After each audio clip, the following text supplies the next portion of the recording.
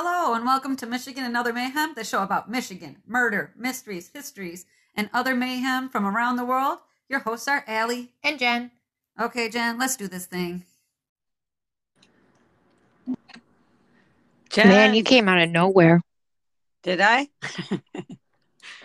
Yeah, normally you're like, incoming, and I'm like, okay. Oh, I did send you an incoming text. You didn't get that? Mm-mm. Oh, shoot, I did. Oh, you were that quick. Dang, girl. I didn't know I was that fast. I just got done stapling up deer fence because this skunk, well, I kept the skunks out of my yard for quite some time.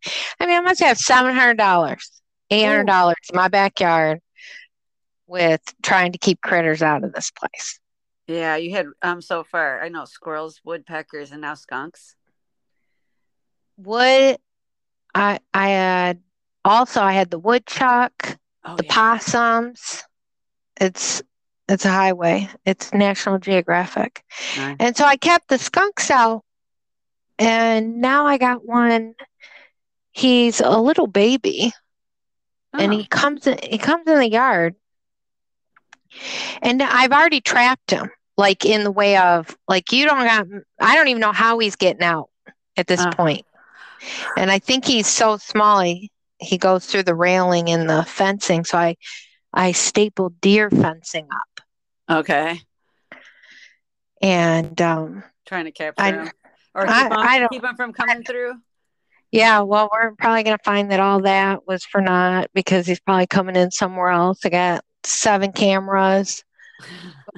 I mean, and he like magically appears in the camera, and I'm like, what are you guys cameras doing? Yeah, for just highlighting his best side. Yeah, if you watch the video, he actually like teleports into my yard. And just like Doctor Who. Yeah. That's up awesome. In my yard. Yeah. And it's like, where did you come from? I got 7 angles on your ass. Yeah, he's like, you missed the one where I come up from the side. So if somebody out there knows how in the hell to get rid of a skunk, and if you say trap it, trust me, I put traps out. Mm-hmm. They're harder to trap than people say. And don't be coming with me, none of that. Spread cayenne pepper, mothball, crap. That is all junk. I probably could write. We probably should do a podcast on skunks so I can tell everybody all the shit that doesn't work. Yeah. Which is everything. I mean, it is so ridiculous. No, you're really having a skunk problem, I see. Yeah, it really pisses me off if you can't tell. Yeah, no. Hey, it happens sometimes. It happens. Live in my front yard. Walk past my front yard. My backyard, stay the hell out. True. Sorry about that. Yeah, you and Andrew are like the super highway of critters. It's so ridiculous. I'm sorry, man. I need to move. Shit. I always feel like that sometimes too, but I was like, no, I do have it good here though. Most things die. That's why I like cold weather, because your spiders die, your insects all die, a lot of your animals go into hibernation, all that good jazz. And then in the warm places, everything just grows. True. Like big. Winter doesn't keep the insects in check when you move somewhere warm. You know what I mean? Yeah. Yeah. So that's my life right now, everyone. I'm sorry. Skunk. I'm sorry, man. Today I took 2 naps. I had my day off. Everybody at work starts like, spending your day off napping. I'm like, hey, that's valuable to me. I look forward to my day off nap. Thank you. I really do. Right. Yeah. Right. Yeah, that's part of my keep myself alive process is I take naps. There you go. Yeah. I traveled last week. Yeah, how was that? So 4 states, and I didn't get murdered, but I only stopped to use the bathroom once. Okay. And once back, 9 hours there, 9 hours back. Though 30 minutes away from home, RV fire on the expressway. I'm sitting there for an hour. Oof. 30 minutes from being home. That has to suck because that is just too close. Damn, it was. I was like, yeah. And I was in a rental car. So I was like, I could totally do, like, if I was in my own vehicle, I'd have drove on the side of the road and then went to one of the police turnarounds and just risked getting a ticket. Oh, so bad. But I couldn't because I was in a rental car and I couldn't wreck it. Yeah, I'm like, let's not get in trouble now. But I passed a lot of places that I was like, yep, you would get murdered there. Oh, yeah. It looked like a murdery place. Yep. I'll believe it. What kind of murder do you have today? I have the death of Ashley James, which we talked about many episodes ago. And this is the follow-up on that. Okay. I am going to do ghost stories in Michigan. I actually, since, I've been working the Discovery Plus thing, looked up Michigan. And there was this show, Paranormal Caught on Tape, that has like Michigan in 5 of the episodes. So I do that. And then I do one from another show. Creepy Things in Michigan. Right on. You want to go first? You want me to go first? You know what? You go first because I'm going to follow up with ghosts. So you got real murder. All right. Yeah. So July 2019, Brian James, he was age 33 at the time, shot his wife, Ashley James, 31, in their Ypsilanti Township home.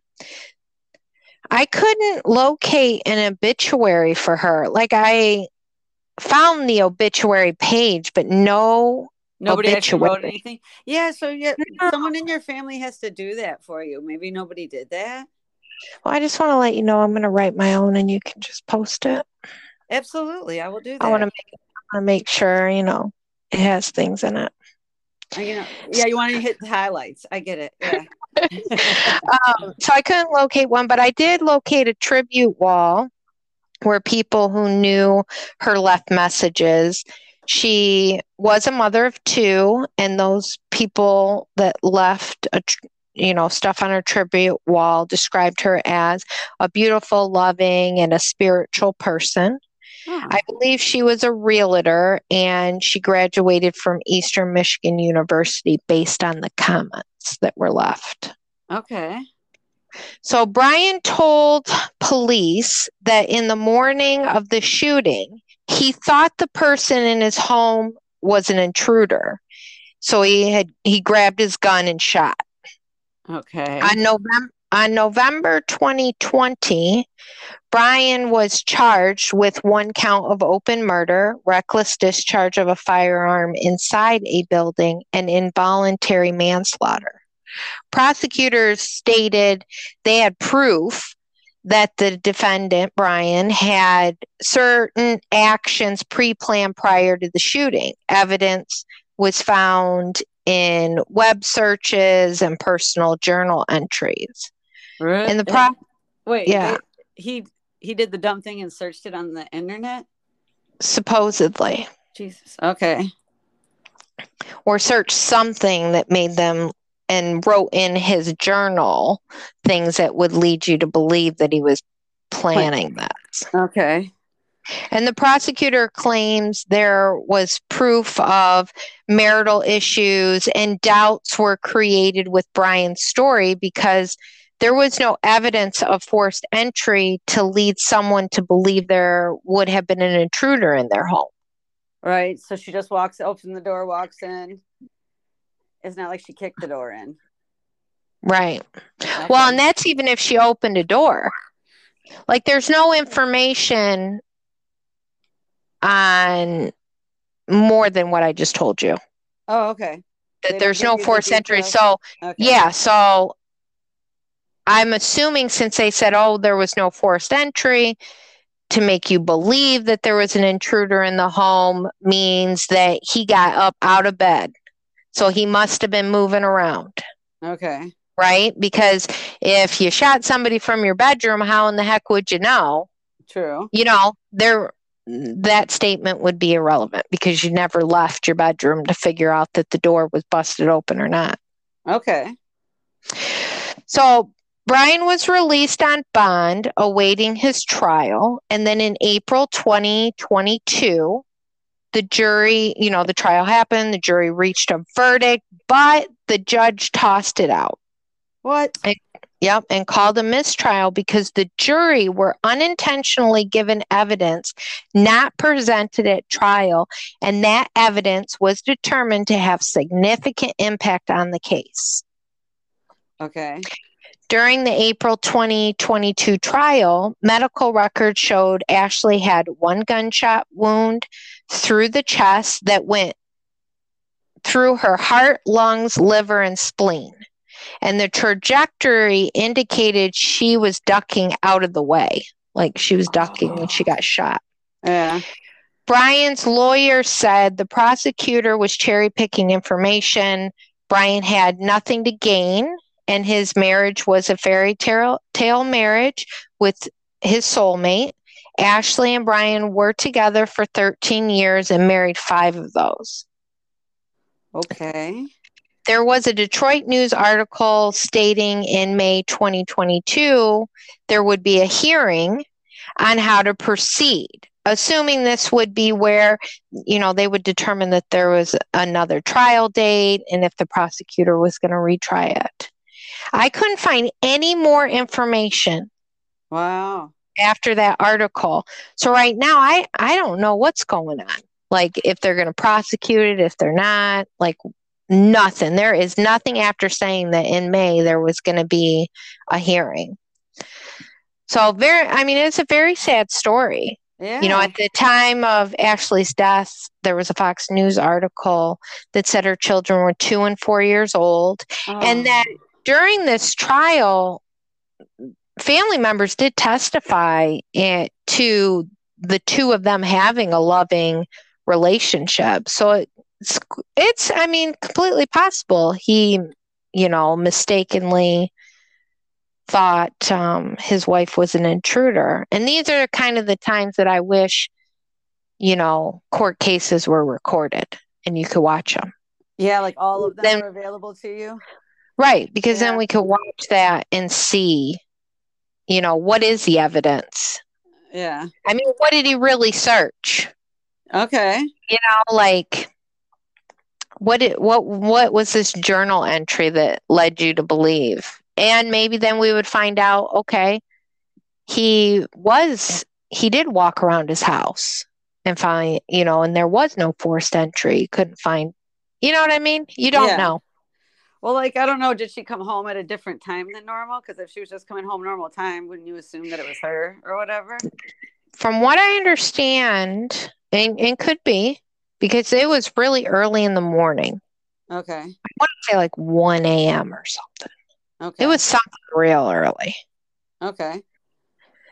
So I don't know. I marked it to check on it again.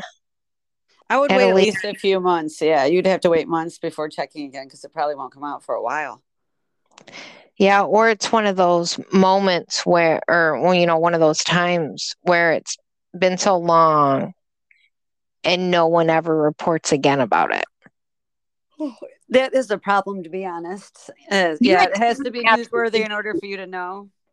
Yeah, and you just had 2 naps and you just yawned. I know. I was trying not to let you hear that, but busted. I am absolutely busted. I really did just yawn. So sorry. And I did have 2 naps. One was really long, too.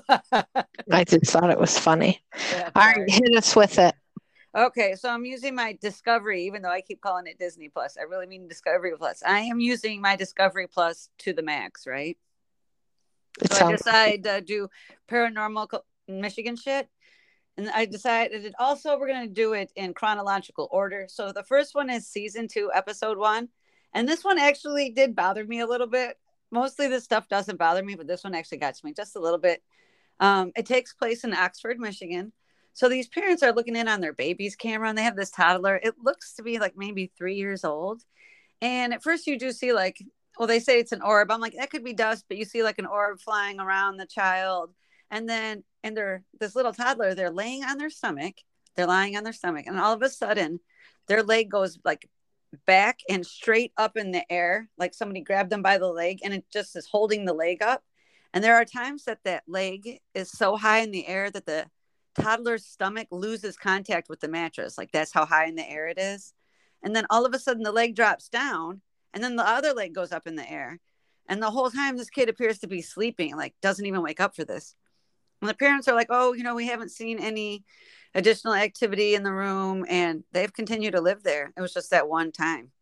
But I was like, I do not like that, because I know sometimes kids do weird shit in their sleep, but to have the leg go so far up that the kid loses contact with their stomach on the bed, like, no, did not like it. Yeah. Yeah. And it involved a little kid. So I was like, no. So the next one is season 2, episode 6. And it goes over it's at the Eloise Hospital that they go there and that they're recording. It's an abandoned psychiatric hospital. I went over this in our 7th episode. So I'll give a quick rundown to show you why people think it's so haunted. Okay. So Eloise was first founded as a poorhouse in the 1830s. By 1913, there's 3 divisions: the mental hospital, the poorhouse, and the sanitarium, which is where they keep tuberculosis patients. By the 1930s, it's like its own city. It has like a police force, firemen, railroad line, sewage plant, bakery. It has its own graveyard with more than 7,000 known, burials. But it also had a reputation for abuse. And it became mainly a psychiatric hospital in its later years. Some approved treatments were like, these are the approved treatments that are like, no, this is good for people.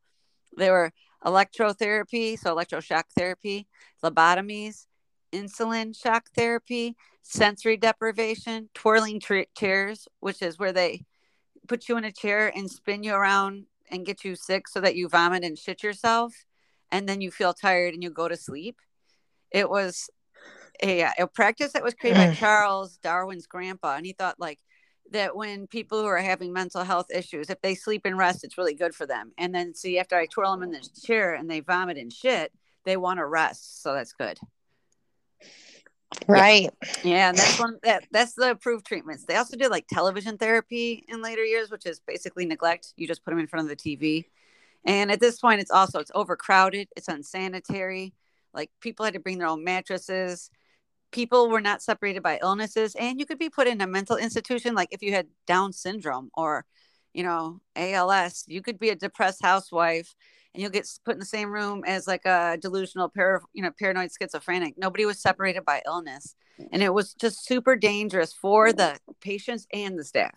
So eventually they shut it down in the 1970s. And since then, it's been nothing but paranormal groups, right? And so didn't they...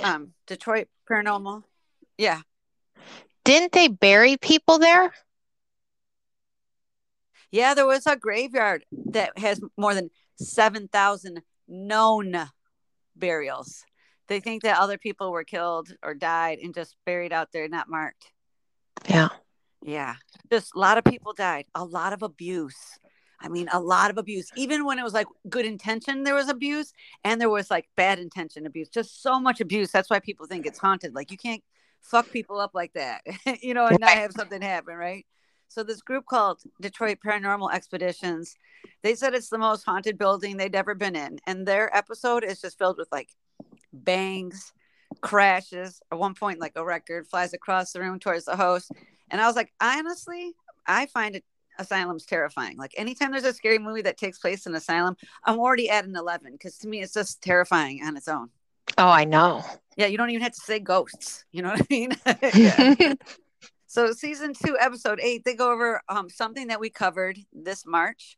I accidentally sent it out when I didn't mean to, but it is came out March 22. It's the Potter Street train station in Saginaw. It's called. It's when I accidentally rented that. Potter Street, yeah. So they go over the casket shop. They go over that was ran at the depot. They go over the soldiers that died in the war that were transported back and forth. But the thing that really just pushed my buttons is they act like Steve Shippey, who was the main ghost hunter in the show that I watched. They acted like he went in there all by himself. And they kept saying, they said at least twice, they're like, he went in with one cameraman. I was like, one cameraman for him. He had 3 co-hosts. Yeah, right. Cameraman. Like, don't act like he was in there by himself. So I'm not going to even go over that episode. Just watch the other show. You'll know exactly what they say.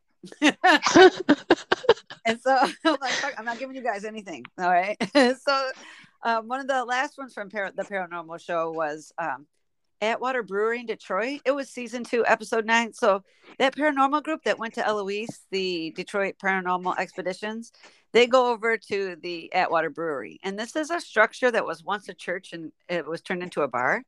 And a priest was brought in to bless the building after they had a lot of strange occurrences that happened during the renovation from a church to a brewery. And the people at Detroit Paranormal Expedition, they placed a spirit box in the room and they like received information through the machine. And their best was this video that shows a streak of white that zips from like the lower right corner of the frame to like the top middle of the frame. And then it just disappears or like kind of like fades out. So I searched trying to find out why would the brewery be haunted? You know, I'm just searching the internet, trying to figure out why, but I couldn't figure it out. They said the building's almost 90 years old, so stuff might have gone on in the beginning. It's also has a religious connection as a church, so maybe something happened there. And the employees were talking about being able to hear voices of kids talking in the basement where a nursery once was, and that they see shadow people in the dining room and lights flicker. But I was just like, a nursery in the basement? Like, yeah, it's weird. Do we not love children anymore? And this last one I think we'd already talked about before, but I couldn't find it. It was season 4, episode 3. There was a home security camera that caught an image of what looks like an angel. So this family has a security camera and a lights on outside their house that meant to go off when there's movement, one of those security lights. And this image was taken by the camera, shows this something large above the back of the truck. It's white and wispy. It has the shape of like a body wearing a robe with thicker white wisp that could be wings. And there's a white line that angles down from the side that commenters are like, oh, I look like a sword. But honestly, it looks like just the eave shining on the building from the back of it. So I don't think that's good. And here's my last one. I was like, fine, paranormal, caught on camera. We're done. Here's my last one. This is the one I found most interesting too. So the last show is called Haunting in the Heartland. And it was season 1, episode 1. I was like, all right, Michigan, we're kicking off the ghost stories. So it takes place in this village called Merrill, and it's in Michigan. And on the show, they're like, Merrill has a population of 735 people. But I look at the census, and it's 852. And I was just like, why do they say this shit? Well, you guys you have the internet, right? So the show focuses on 2 homes. One is an old home that happened to be a general store, and a couple's lived there for 15 years, and they're experiencing paranormal activity through the whole thing. The couple's adult son and his daughter, they had moved in for a little while, but they felt so unsafe in the house that they ended up just moving out. And that's when Steve Shippey pops up on the screen. He is the host of this show. So I'm like, oh, this must be his gig as he does this stuff. So the origin story of Merrill starts with the general store that's now a house. And mail used to be delivered directly to the store.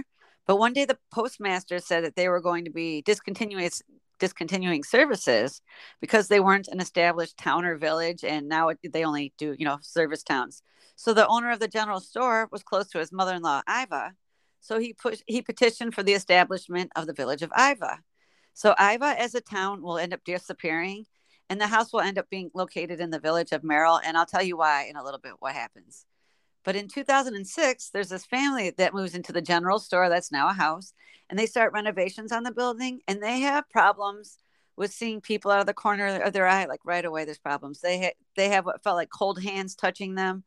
Once when their son was a teenager, he went into the kitchen for like a late night snack. And when he tried to leave the kitchen, he felt so scared by this presence that was in the doorway that he chose to sleep on the kitchen counter that night and not leave the kitchen until his parents woke up in the morning because he was so scared. So now he's an adult. He has to move back in with his parents' home with his daughter because they're having like a little bit of issues. And one night his daughter sees a figure come in her room, and she felt this burning on the back of her neck. And when her dad looked, there were like scratch marks on her neck and on her head. And the apparition that the little girl saw was this indistinguishable black figure carrying a lantern. And when he left her bedside after like getting in her face, he walked into her closet. And later on, the family dog just attacks the closet door. And it's still there if you like, you could see it on camera. The dog left gouges in the wood, like both on the door frame and the actual door. And they're the old, like solid oak doors. You know what I mean? I mean, that dog went at it. So there's another house in the area that had a history of people living in it, calling the police, believing that there's a prowler due to the bangs and knocks in the 1970s. And they heard voices talking while they were in the house. So this issue becomes so intense that at one point the state police get involved, like all the noises. They think that there's somebody messing with them, all the banging and stuff. And on more than one occasion, a small fire gets set spontaneously, like inside the home.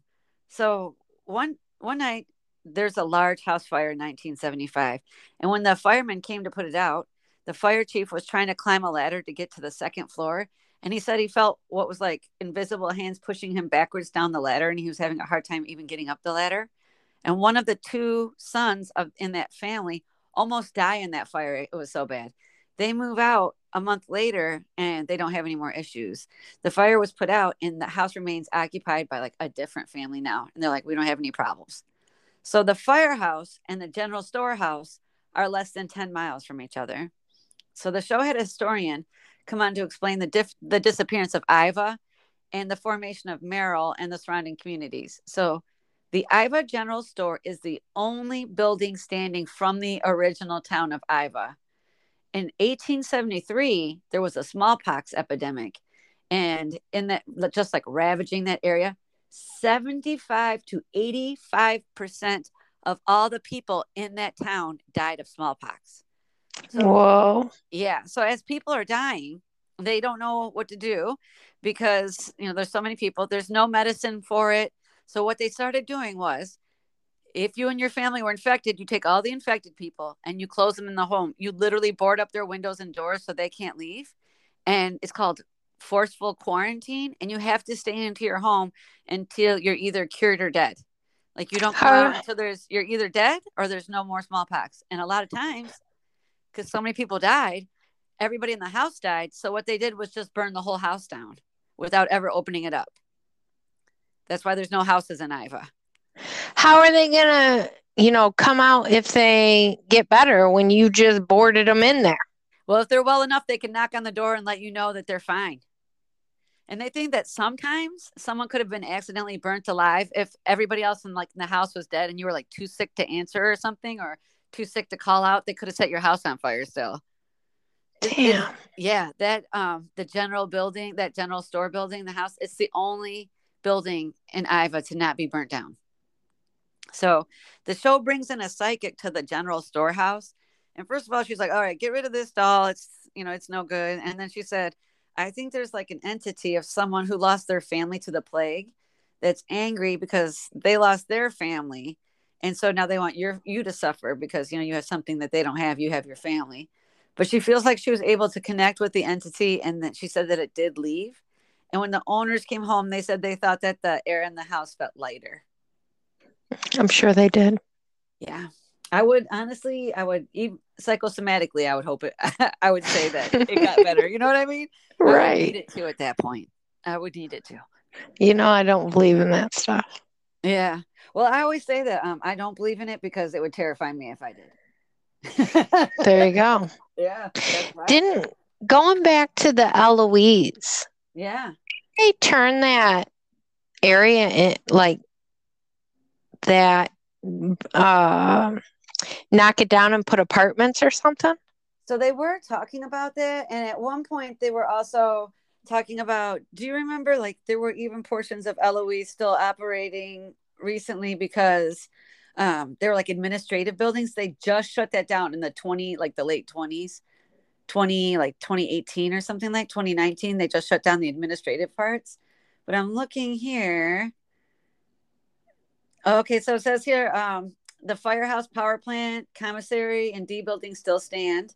As of July 2021, the bakery burned down due to arson in 2020. Only 5 of the 78 buildings remain.